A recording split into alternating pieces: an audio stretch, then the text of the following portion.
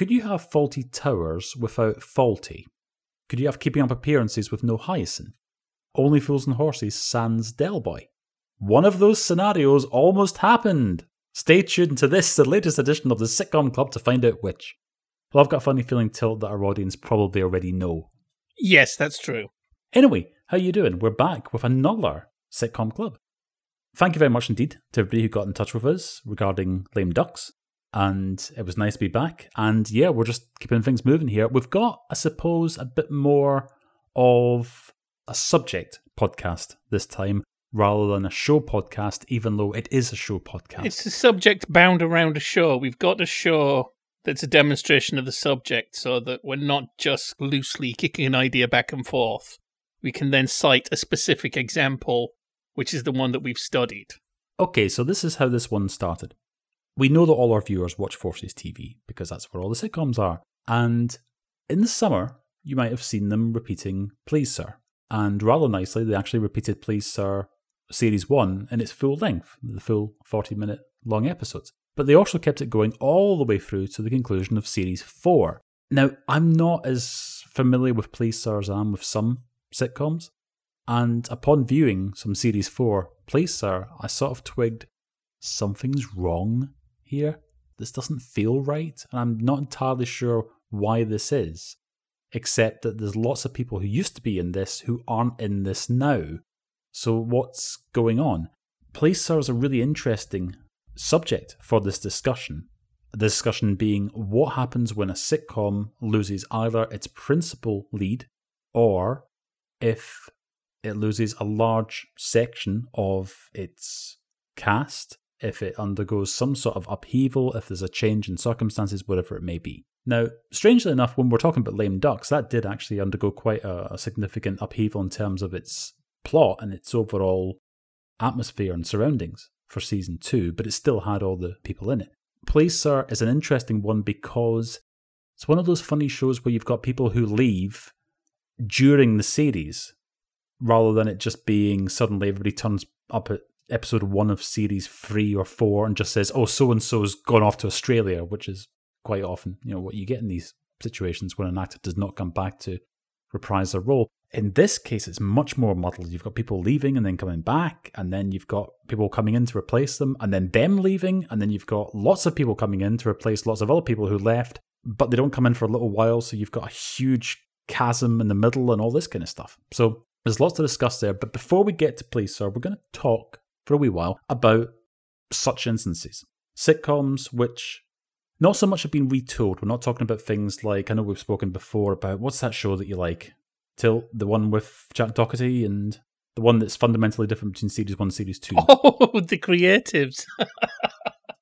And I would normally cite Small Potatoes with Tommy Tiernan as shows which, you compare Series 1, Series 2, and one's got an audience and 3 walls, and the other one hasn't, for example. We're not talking about that in this case. We're talking about situations where you've got a long-running series and maybe one principal actor is not available to continue or decides not to continue, or you've got a situation where you've got quite a turnover of cast members over the years. And how does a show accommodate that change? How does it cope with that set of circumstances? Some shows cope better than others. Sometimes it can indicate that a show is coming towards its end, but not always. Sometimes there are instances where it's quite the opposite. You've got, oh yeah, remember that series 1 where you had like that other character who was in it and then you never saw them again or whatever, or they recast and yeah, that recasting was much better and so on. All manner of instances like that. So let's delve in. Let's delve into the big bag.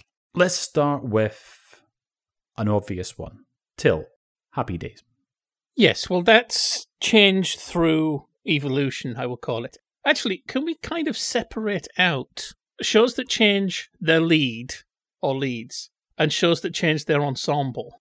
Shows that change their ensemble, I'm thinking Selwyn. Ah, now that's an interesting one, yes. Because of course, was that the 4th series of Selwyn Froggin? Yes. Suddenly it's him with an entirely new setup. Yes, its setup is different, and by extension, then all the supporting characters are different.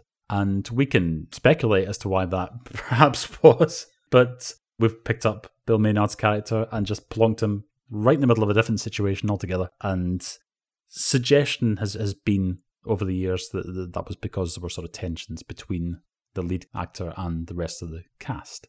Series 4 was a bit flat I don't know. I mean, you're not a huge fan of Selwyn Froggatt anyway, are you? Because I think there's a sort of feeling looking back on it now that this is a guy who's, not 100% with it, and he's being sort of picked on. He's been made fun of by the rest of his community. Whereas Series 4, the pathos elements seem to have just gone, and now it's very much pure slapstick. Whereas Happy Days I would compare with Are You Being Served? So Are You Being Served initially it's an ensemble, but your lead character, your identification character, is James Lucas. In an early episode, his first name is James, not Dick. And then gradually it's become such an ensemble piece. And of course, we have the breakout character, Mr. Humphreys, that Trevor Bannister can leave without actually damaging the show as it's evolved into. And like with Happy Days, Chuck Cunningham's kind of a separate thing. That's more what we call, you were saying earlier, or that first series when there was that different first series, like Intelligent Baldrick, that kind of thing. But Happy Days, the ensemble has become important. Fonzie is the breakout character. Richie Cunningham can leave without actually damaging what the show's grown into. Whereas shows that change their ensemble, like we said with Selwyn, that tends to be because of some sort of tension. I suppose if you want to look at an example, of course, going from Hancock's Half Hour to Hancock. I don't know. It's not always a matter of egos, is it? But I'm just thinking, mostly this might be a matter of egos. I'm not saying that Ron Howard or Trevor Bannister were egomaniacs who couldn't handle, but it's basically a case of, I have other opportunities. Trevor Bannister was very, very much in demand for his stage work. So it's a case of, it's not really going to change anything. I might as well leave this place and go on to new opportunities. Whereas I guess maybe with changing ensemble, you could more say it's a case of nobody wants to work with X, or X doesn't want to work with anybody who gets a bigger laugh than X. Let's unpack a couple of things there, because one, I'm always a little bit cautious about just sort of accepting the received wisdom. Even when you hear it coming from like the people who were involved, you always sort of think, is that actually the entire story or the accurate story? Or is this something which has got sort of muddled up in the mist of time or whatever it may be? But as far as Hancock is concerned, I mean, we've all heard the story about Hancock seemingly wanting to, first of all, get away from what he felt were comedic, silly sort of characters, by which he meant, the Kenneth Williams voices. And then he's worried that he's getting sort of cast in the role of a double act. And then he is having a bit of a difference of opinion with his writers as to what role he should actually have. Who is Hancock? What is his character? Should he not be out in the big wide world? More like, I don't know, Shaq Tatty or whoever. So that seems to be a sort of a gradual process, and that's always being driven by Hancock himself. In the case of Are You Being Served, funnily enough, because you mentioned about Trevor Bannister coming out at the end of Series 7. So the suggestion is that when John Inman went to ITV to make Odd Man Out, Croft and Lloyd said, we're not going to make any more Are You Being Served until John Inman can come back. Now, that's one of those things where you hear that and you sort of think, well, is that entirely accurate? Is that absolutely the case? If John Inman's series for Thames had been a huge success, eventually you think maybe Are You Being Served would have just returned without John Inman. But it's much harder to imagine Grace Brothers without John Inman than it is. I would probably extend that to also Captain Peacock and Mrs. Slocum as well, because they're all very much front and centre in certain episodes. If any one of those three was missing, then I think you would notice it a lot more. But in terms of, whenever you see sort of publicity for the show, whatever it may be, it's always going to be John Inman. It's the front of the... That also indicates to me that there's a certain amicability about the split as well. There's no sense that, well, he stabbed us in the back. That, it's more a case of, we've seen how many zeros were on that paycheck they offered you, can't blame you. And you're a dream to work with, so... In the case of Happy Days, as I understand it, Ron Howard leaving the series was actually a relatively last-minute decision. He had decided that, obviously, he was going to go off and begin to direct films. I think it came around about 1980. I think it was in late 1980. And it was shortly before the new series was ready to go. And then he had indicated that he wasn't going to return, but he might be agreeable to returning on occasion. And that seems to be a bit more sort of out of the blue. And then there's a retooling process going on. You notice it in Heidi High. We won't talk a great deal about Heidi High because we talked about Heidi High in a previous cast. And obviously you've got huge instance of lead character changing in that halfway through its run. But in the case of Richie coming out of Happy Days, I suspect if you were to look at certain episodes of Happy Days immediately after Ron Howard's departure, you would probably see instances of dialogue that would have been intended for him. In Heidi High, for example, when you've got that awkward situation where Leslie Dwyer has recorded his film sequences, but now is not available to appear in the studio recordings. There are sections where you can see Ronnie Brody's character as a handyman, janitor around the camp, and he's delivering lines which clearly were intended for Mr. Partridge. If you just listen to them and even like sort of style of delivery and so on, you know exactly who was intended to be saying these lines. When you get to the end of Happy Days, now you know all about the tropes and the different jargon and what have you that they use. So what is the accepted jargon for, hey, look, it's our old friend from way back when. What are you doing here after all this time? You know, some people are a bit angry at the very existence of TV tropes. They've never quite worked out why. I'm not saying that there's no good reason for it, but I know some people are a bit annoyed and think it's bad for the discourse, you know. That said, apparently they think that one is called The Bus Came Back. Character leaves is called Put on a Bus. I don't know how Richie Cunningham leaves, but let's say for the sake of argument that he gets on a bus and goes off to the big city for some new opportunity. And then, yes, he comes back for an episode where he's incredibly bitter about his moustache, I assume. I don't know. I tried watching it. I wasn't really paying attention. All I noticed was he was bitter and he had a moustache, and I can only assume that there was some sort of link between the two. Maybe he got back and his mom had made him a particularly frothy coffee as a welcome home, and he's got this freaking push broom under his nose. Oh, no. You seen that Morecambe Wise sketch where it comes out with the tash and then Eddie just grabs it and pulls it off? I was really hoping that was going to happen with Tom Bosley at some point. There is also the trope called bus crash, which I think is when somebody leaves and then apparently later on it turns out they've died. Right. Okay. So that I think that's maybe something that you get a bit more maybe with soap operas.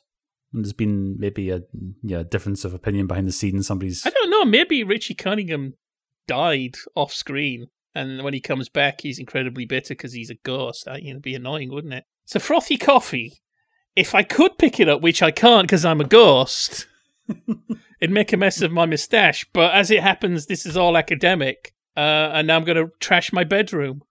Now, I'm going to break from tradition here, and in an unusual move, we're going to have a brief production meeting during the show, which listeners, you're all going to get to hear, okay? Right, Till, what do you reckon a future Sitcom Club cast on the subject of really odd / half-assed endings to long-running sitcoms inspired by the fact that we went looking for the last episode of Happy Days, found it, watched it, and thought, what did we just watch? And then discovered that in actual fact, this Happy Days finale had gone out several weeks earlier, and then they had a whole batch of them left in the can that they just ran at various times, which were all predating what had already happened on screen a couple of months back. I can't think of too many other instances. I think we've done that. Yeah, I think this is done. Yeah. That was it. Yeah. Here's an example of a really neat, clean way of a frontman of a series, to an extent, leaving, and then a couple of really bad examples of it. Okay, so really good example. It Ain't Half Hot Mum. So it's an ensemble piece, and it's an ensemble piece right from the beginning. But one of the ensemble, in terms of the camp, is George Layton, who's playing Bombardier Solomons. Have you met him? I've been in the same room as him. I couldn't think of any decent way of introducing myself to him because he was never in Zorro. That's my main in. You have a particular penchant for springing it on UK actors, the series that they did in America, which they don't believe was shown in the UK, actually was shown in the UK. Yeah, I met Jim Carter, and my opening thing was, I really liked you as Mephisto Palomares in Zorro. And he looked at me and said, was that shown over here? Almost as if, I am going to have worked with my agent. So, first couple of series of 8.5 Hot Mum, we've got George Layton as somewhat, right up there, top of the bill alongside Windsor Davis and Michael Bates. And he told the Daily Express a few years ago, he said, I still get recognised from 8.5 Hot Mum but I only did 2 series. I never felt my role developed properly. I spoke to the co-writer, David Croft, and he said, if you're not happy, you can leave. So I did. Now, as I understand it, there wasn't any tension or bad blood or anything like that. I believe that George Layton and David Croft were good friends and continued to be after Layton had left. And they wrote this into the show, so Layton's character gets demobbed at the end of series 2. And that seems to be just a really nice, neat, clean, tidy way of doing things. Compare that, for example, with, say, Laverne and Shirley. I was waiting for that. Laverne and Shirley, we won't go too much into the detail. I know there's going to be very, very detailed guides online as to exactly what happened with the departure of Shirley, but given that the show's called Laverne and Shirley and is about a pair of best friends, it would be like, for example, the Liverbirds if Nerys Hughes had just left and they hadn't replaced her. It would be somewhat aimless. And that's what you end up with. You end up with a show that's still called Laverne and Shirley, but we only have Laverne. Despite the fact that, Shirley's name is still in the title of the show and in the opening titles. And yet, ironically, Mark McManus was still in it playing Taggart.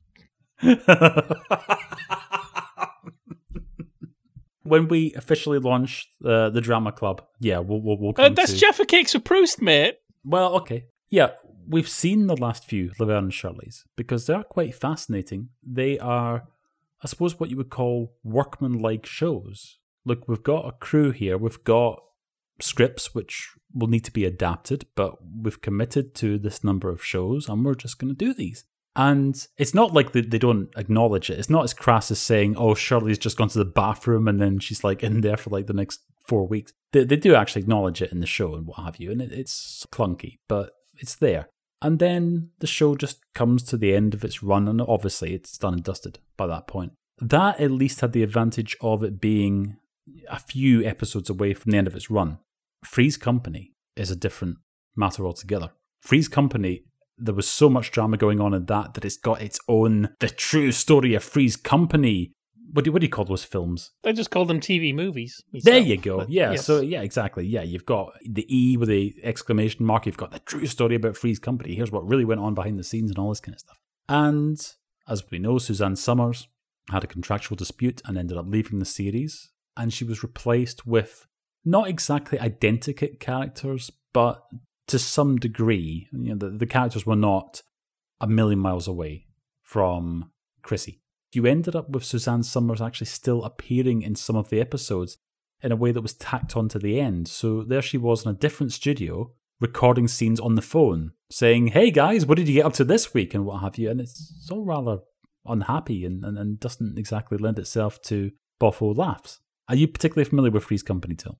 Not especially. Of course, we've watched a couple of episodes for a couple of different podcasts in the past, because I remember watching the first one and being quite down on it, and then watching a later one and finding it was much better when it had become its own thing, when there was much more of a sense of who Janet and Chrissy and Jack were, and they weren't trying to be Robin and Chrissy and Joe.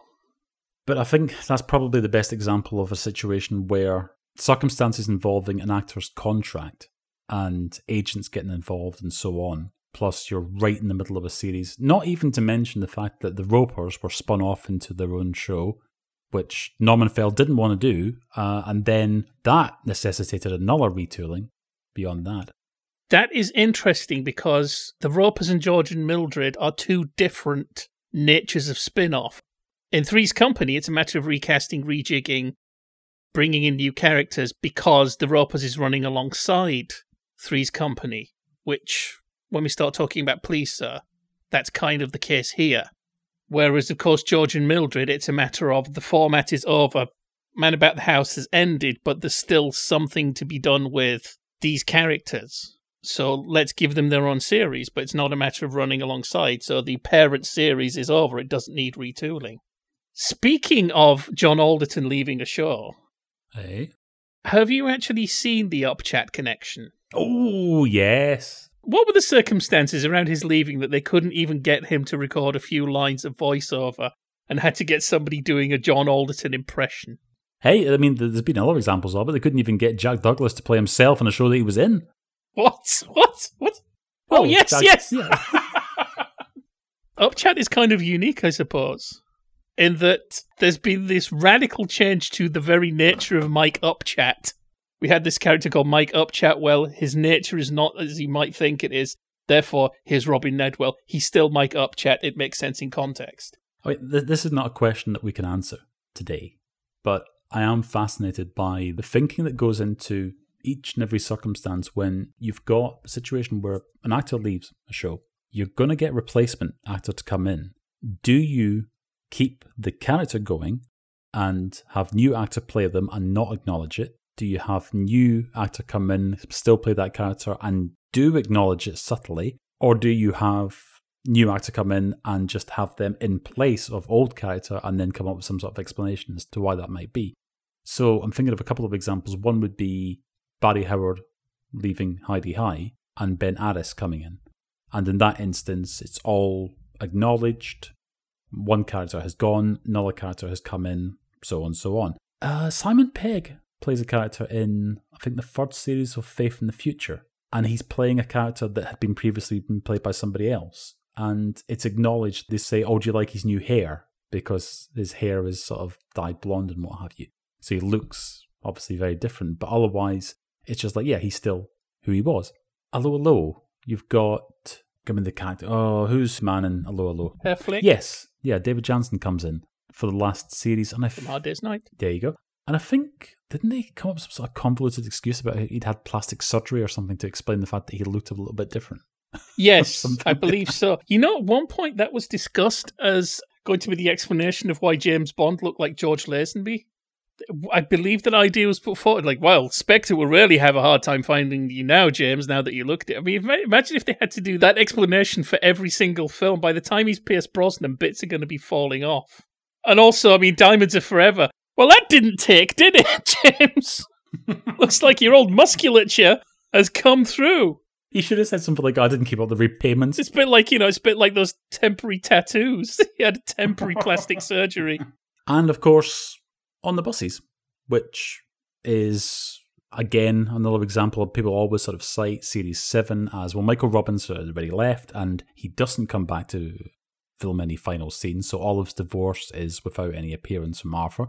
Reg Varney leaves the series halfway through because he's going off to do variety shows for ATV. And that sort of feels quite jarring because it's always been, even though it's an ensemble piece, but it's always been Stan that's been sort of front and centre. He is our guy who's navigating all the hijinks and what have you. And then when he comes out of it, it's got that sort of Laverne and Shirley feel to it then. It feels like, yeah, there's something weird. It's an elephant in the room that nobody's really acknowledging, and this is just odd. Just going back to The Bus Came Back, we watched a nice little example of this recently ahead of this show, which was in the Doctor series. Now, the Doctor series, obviously, you've got Barry Evans, who is our principal guy in the first few series.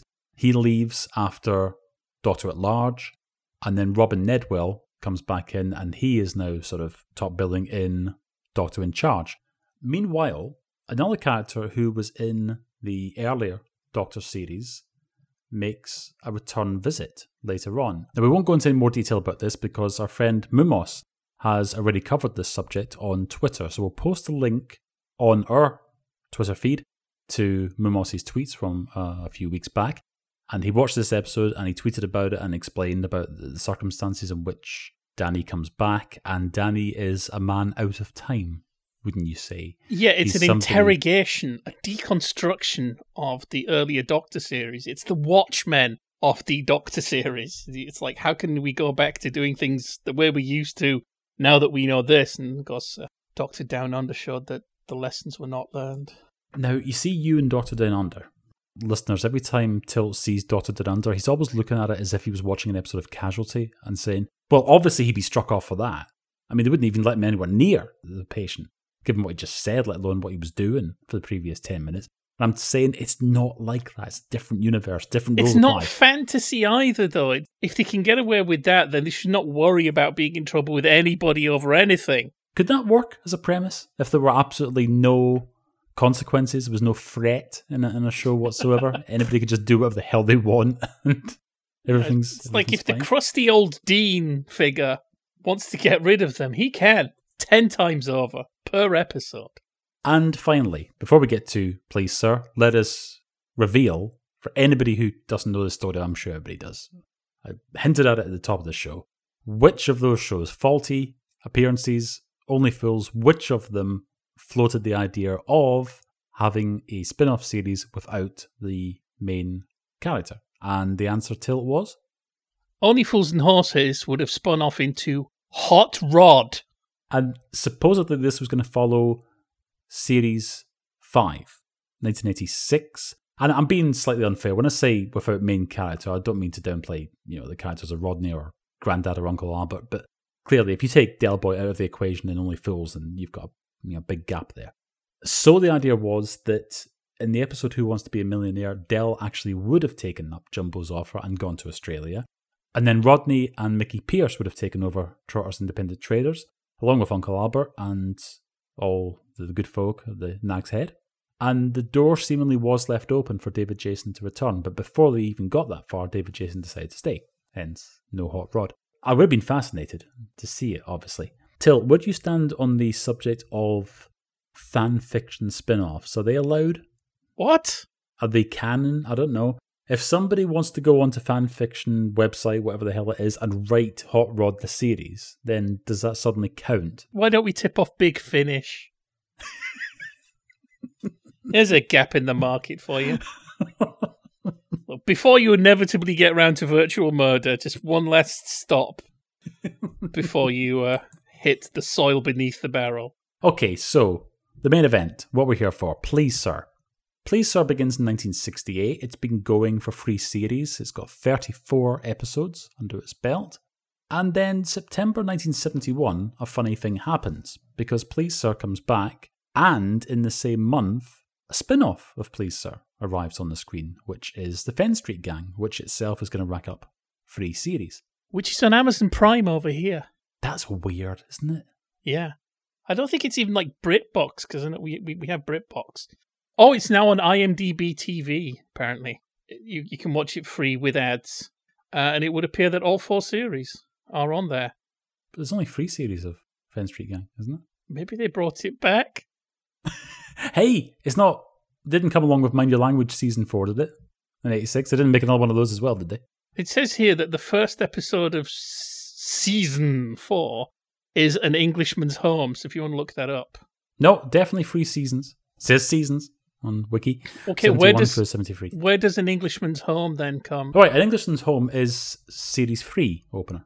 Well, there's the thing. This is not as interesting for the listeners as it is for us, so let's move on. So, September 71, if you like Please Sir, fantastic, because you've got 2 lots of it now at weekends. However, one of the shows is a bit different to the way that you remember it. John Alderton has decided to leave the show. He's about to go off and appear in a BBC sitcom, My Wife Next Door, with Hannah Gordon, and of course he's also going to be appearing in Upstairs Downstairs. But he does come back for the first couple of episodes of the series, and he's also given a tangible reason for why he leaves. He leaves because 5C have graduated. 5C have gone off on their travels to become the Fen Street Gang. He says, it's not the same around here without the old gang, and so he leaves. So effectively, that gives us 2 different types of leaving scenario, though, doesn't it? Bernard Hedges is gone. He's got on the bus, and Class 5C have spun off. So it's unique. I can see why you picked this to talk about. We do get a couple of instances of actual crossovers in these early weeks, because even while the Fen Street Gang are doing their own thing, we do briefly see Maureen and Eric in the first few episodes of Please Sir Series 4. However, John Alderton is gone, 5C have gone. Now we've got a situation where we've lost both our headline character, and also a large part of our ensemble. I can't think of too many other instances in which this may have happened, and there might have been American shows I'm overlooking, perhaps. If anybody can think of any other examples, not just of this set of circumstances, but any other examples, of course, of sitcoms where lead actor or big part of the crew have departed, tweet us at the Sitcom Club or messages on Facebook, the Sitcom Club. But I'm struggling to think of any other examples where we've had a significant turnover of the ensemble and also a principal lead character as well in such clearly defined separate entities as this. Yeah, to be scrupulously fair, though, John Sanderson, Derek Geiler, Richard Davis, Eric Chitty, Noel Howlett, they're all still there, and it's reasonable to assume that there would be affection for these characters, so you're not going completely in the dark into an entirely new phase of the show. There is enough there that I can see that would say, yeah, this is enough continuity between cast switches that this is actually a safe move. Yeah, I think that's fair enough, but put it this way. Police Sir's principal concern is 5C, and all the other characters are concerned with 5C. And so taking 5C out and taking 5C's teacher out, I said this to you before we started the recording. I said, it feels like if Grace Brothers had returned one series and they'd said either the men's or the ladies' department has gone, so they're not there anymore. And then it suddenly feels like half a sitcom. What's odd about this is that you'd think that even with John Alderton appearing in a couple of episodes at the beginning, and your occasional appearance from a graduated 5C member, you'd sort of think that there's going to be instant replacements for those characters, but that's not actually how this works. This series goes on for 21 episodes, and it's got a sort of meandering path to it, where if you sort of land halfway through and you look at it, you think, oh, well, clearly that's replacement for him, and they are the replacement for them, and so on and so on. But when you watch the full series in order, then it doesn't work like that. It takes a curious sort of path, and eventually by the end of it, it gets to somewhere where you think if there had been a Series 5, yeah, they've got the component parts now, but it takes a long time to get there. So, first of all, we've got Glyn Edwards coming in as the notorious Mr. Dix, spelled D-I-X. And he is a PE teacher and somewhat of a bully, and he's not very popular. And he's only there for a couple of weeks. So I suspect that he was intended to be a short-term character. But he is dispensed with by a chap who comes in called David Fitchett Brown, who strikes an unusual alliance with Potter because Fitchett Brown is ex-army, even though he's quite a young guy, and he's, would you say, Till, one of those young groovers? He's got one of those cars, hasn't he? The drive without a top on it. Yes, he's Mr. Groovy, the groovy teacher. He comes in, and you're sort of thinking, yeah, I see, okay, this is going to be effectively sort of replacement for Hedges.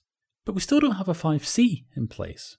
And it takes us 10 episodes to get something equating to a replacement 5C in place. Actually, can I just talk a little bit more about the replacement? You know how I'm obsessed with generational switches and also what sitcoms tell us about social mores.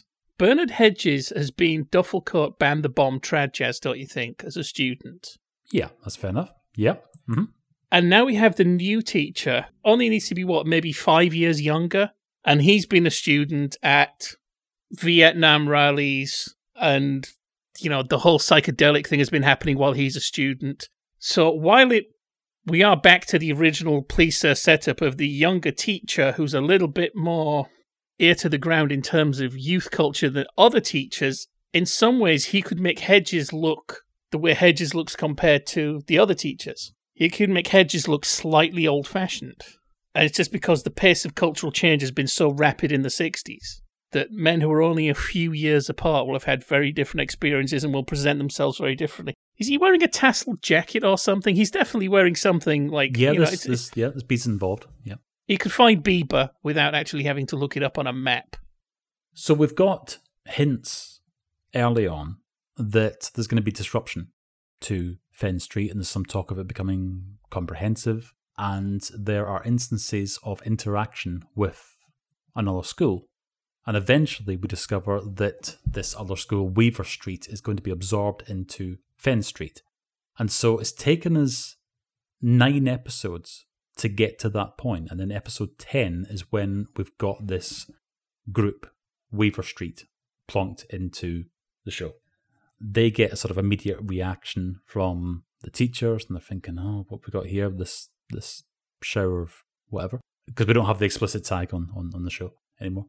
So it seems that it took 10 episodes to get to the point where you've got all of your bits and pieces in place, and then all of a sudden Fitchett Brown is gone. His character doesn't hang around. His character is there for about sort of half a dozen or so episodes, and then he disappears. And we've got a couple of other actors come in. Bernard Hawley and Vivian Martin come in as additional teachers. But it seems that we never actually get a proper sort of actual replacement for Hedges.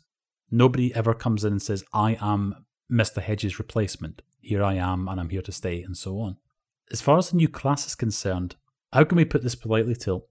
Okay, so you're more familiar with police than I. So could you take me through the personalities of the original 5C? 5C, we've got Eric Duffy, Peter Cleal, who is the guy who you always sort of suspect has got maybe like a wrench or something in his back pocket and is just ready to use it. You always sort of wonder, why is he not in Borstal? And, what is going to be the tipping point that actually sends him there? You've got Frankie Abbott, who's David Barry, who is the BSer. He's a fantasist. He's the one who's always sort of bigging himself up and what have you, but is essentially sort of full of it. Lovely Dennis Dunstable, Peter Denyer, who is the one everybody sort of tries to look after and what have you, because he's the most sort of vulnerable character. He's very much a sort of dreamer, not really entirely with it, but he's very lovable and it's impossible to get angry with him, basically, for that reason. You've got Penny Spencer and then later on Carol Hawkins as Sharon.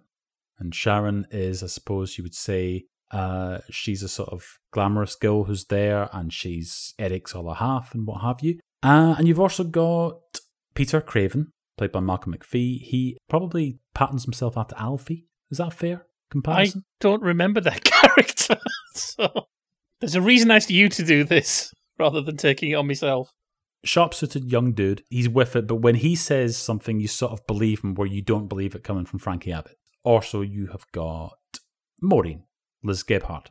Prim and proper, very devout Christian, and she's also mooning after Mr. Hedges repeatedly as well. So that's, I guess, our core 5C. And all of the characters have got very clearly identifiable traits, and we've obviously got to know them over the previous 34 episodes, plus a film, and we're still seeing them in Fen Street Gang and what have you.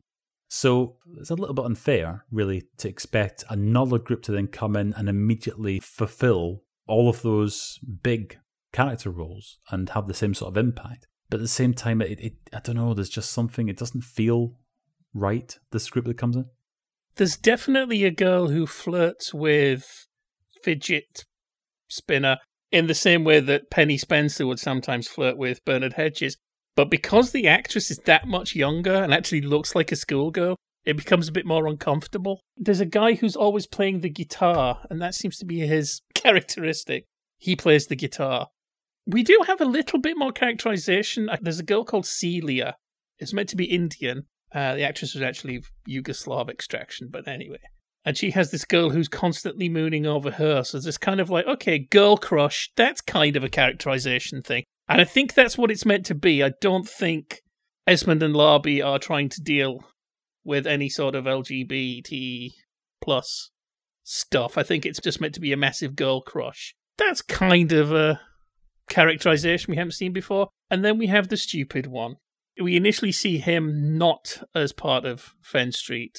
There's a truancy problem that's affecting, what was it called? Vine Street? Weaver Street. Weaver Street. And you know who's causing that problem? Robin Asquith. There you go. His performance actually helps ground things a bit. He gives as good as he gets against Mr. Fidget. So we introduced this character, and I can't remember the character's name, but he's kind of meant to be stupid and a bit of a bruiser. He comes across a bit like a Gumby, or whichever character it is in Monty Python who falls out of a chair during an interview. I've fallen out of my chair, Brian. And the poor guy, actors get too much credit and too much blame. I think we need to blame somebody in the whole development, somebody behind the scenes, somebody in the production, maybe the director. He's acting pantomime stupid, I guess you would say. It's like you can see the gap between the mask and the actor's face. You can sort of see him go, and now act stupid. And I also get a feeling that Esmond and Larby are kind of written out. They're tired. We get the don't tell him Pike joke, but worse. What's your name? Don't tell him it's Terry Stringer, Terry. What? Was that what they were thinking of when they drew all those inaccurate quotes? Wasn't it in the corridors of Television Centre? By the way, fun fact. You know that character who's the Gumby? His character name is actually Godper. I knew there was a character in it called Godper, but I didn't know it was him. Right, okay. I would say that the girl who's mooning over her friend, Daisy, played by Rosemary Faith, I think she's probably the strongest character out of the new group that comes in. Yeah, well, she has a characteristic I don't think we've seen before, and she picks it up and runs with it. Whereas a lot of the other Weaver Street gang, especially Guitar Block and what have you, they're just unpleasant. Because, I mean, the thing is, okay, you always suspect that Eric is going to pummel your face in. But he's also good company to be with as well, before it gets to that point in the evening. Whereas the new intake, a lot of them just seem like noisy little bleeders that you just want to clip around the head. Again, could we say, is it worth it, really? Could we say that their childhoods would have been slightly different, maybe slightly less deprived? They're a bunch of entitled boomers who should be pushed into the sea with sticks, pointed sticks. Snap a pool cue and push all the boomers into the sea before they vote to take away everything they had from future generations. I had a disagreement with somebody about whether any of these generational breakdowns were of any use whatsoever. I think they are kind of useful talking about sitcoms, talking about Reginald Perrin as a member of the silent generation. But yes, in other areas, they're probably not that useful. We have, by episode 10, we've got our new class, and we've sort of got our new teacher, although he isn't going to be around for too long, but we will have other teachers coming in and what have you. Meanwhile, does he get a leaving? Does he get a proper reason for going? Not that I'm aware, no. He just vanishes. I believe so. He just Chuck sort of Cunningham's. disappears. However, we're about to have the bus came back. See, I've just hoovered up that trope that I just learned from you about half an hour ago. I've just hoovered it off of you, and now I'm using it myself. You see what I've done there? So the bus is coming back, and it's going to contain 5C, because 5C is going to make a return appearance. But it's movie Sharon, because Carol Hawkins wasn't Sharon before at all in the TV series, was she? Yes, no, you're absolutely right. Penny Spencer is Sharon at the end of Series 3. So that's absolutely correct. But also, I don't want to go off on a tangent here, but I'm going to. What are the rules for film storylines being canon, and you're expected to then incorporate them into the overall television storyline? But the thing is, okay, yeah, on one hand, Carol Hawkins is now Sharon. And if you've seen the film, then you know that already. So when she appears here, you're not saying, who's that? Never seen her before. I've no idea who that is. At the same time, Hedges got married.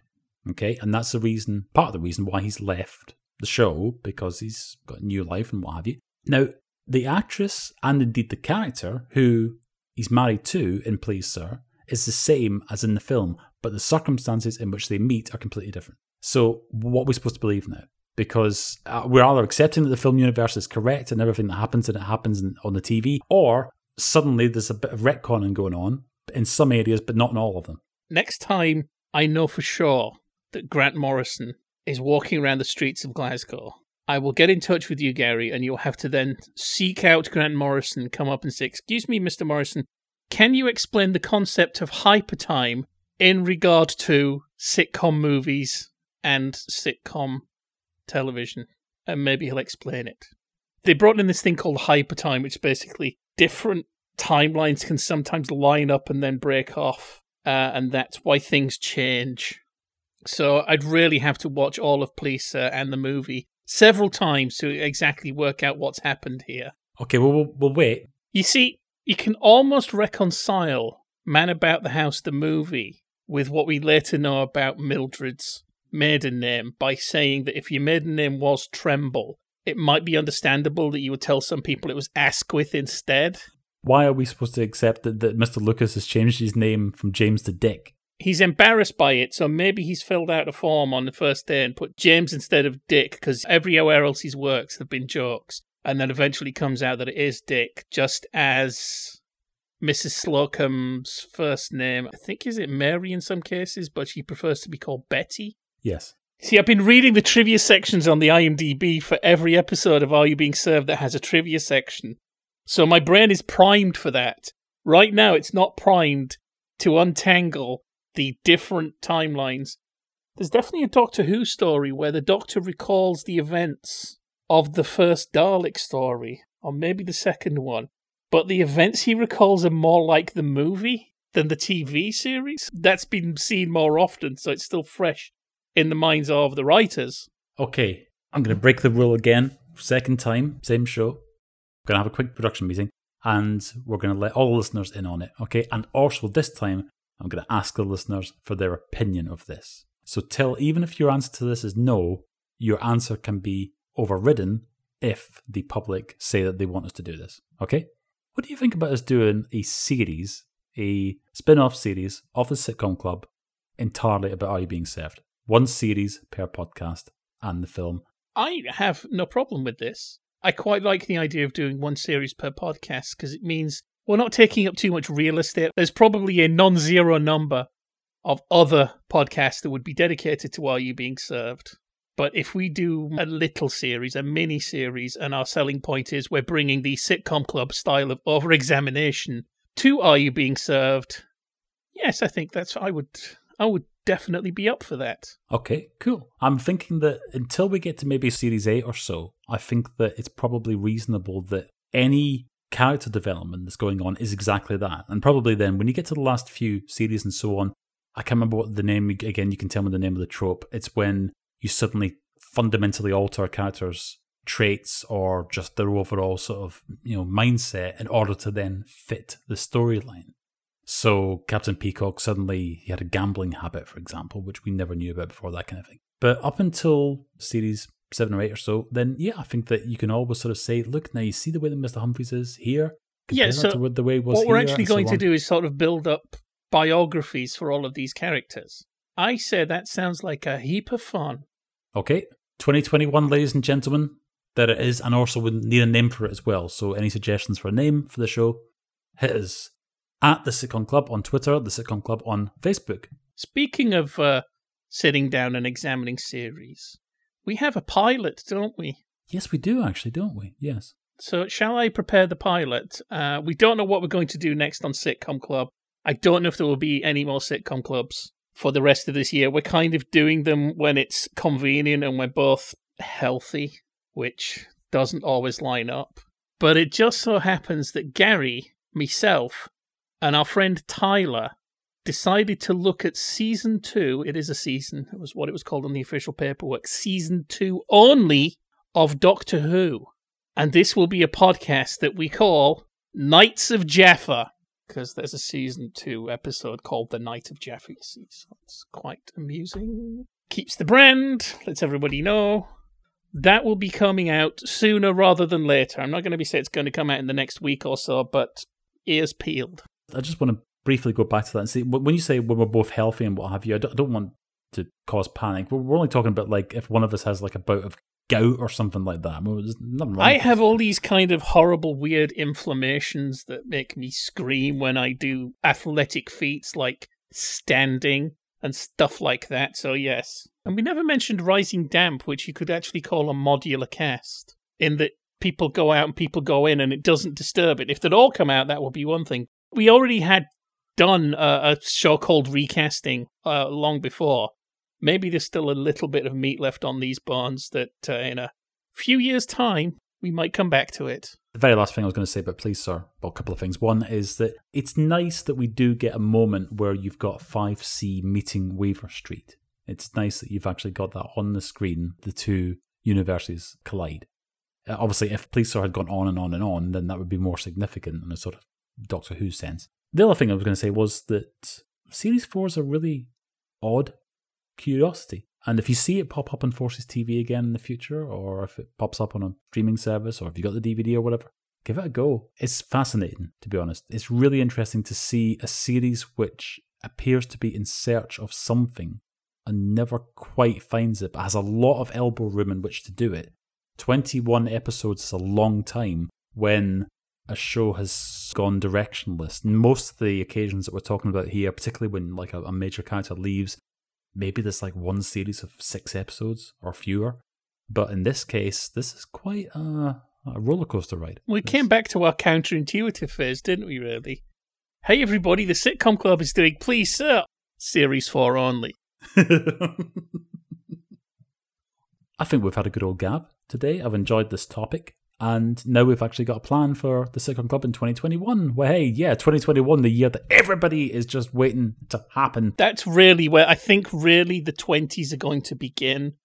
Yeah, the 20s haven't started yet, but when they do, you can look forward to the Sitcom Club does Are You Being Served? This fits in with your usual theory, though, regarding Top of the Pops, because, yeah, usually when we're sort of transitioning from one decade to another with Pops, every decade takes a couple of years to find itself. Yeah, 1980 seems to be generally okay, but we watched a few from 1970, and they're fascinating.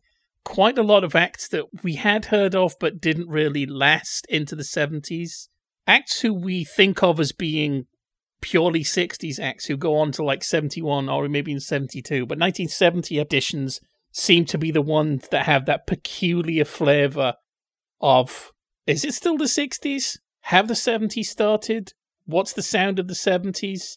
Where are we going? And we've watched, of course, there've been a few from 1990.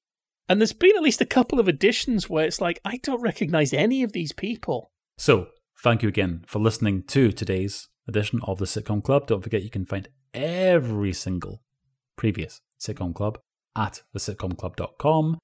And of course, you can also find all of those and all the Jaffas and hundreds and hundreds and hundreds and hundreds of other hours of top podcast material at podnose.com.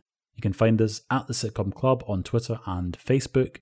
And we will be back very soon. I'm sure we'll be back this year somewhere. If not the Sitcom Club, then definitely has to be some sort of Christmas special from us. Oh, yes. So stay following us on social media to find out all the details about that. In the meantime, I've been Gary, Till, you've been yourself, and this has been the Sitcom Club.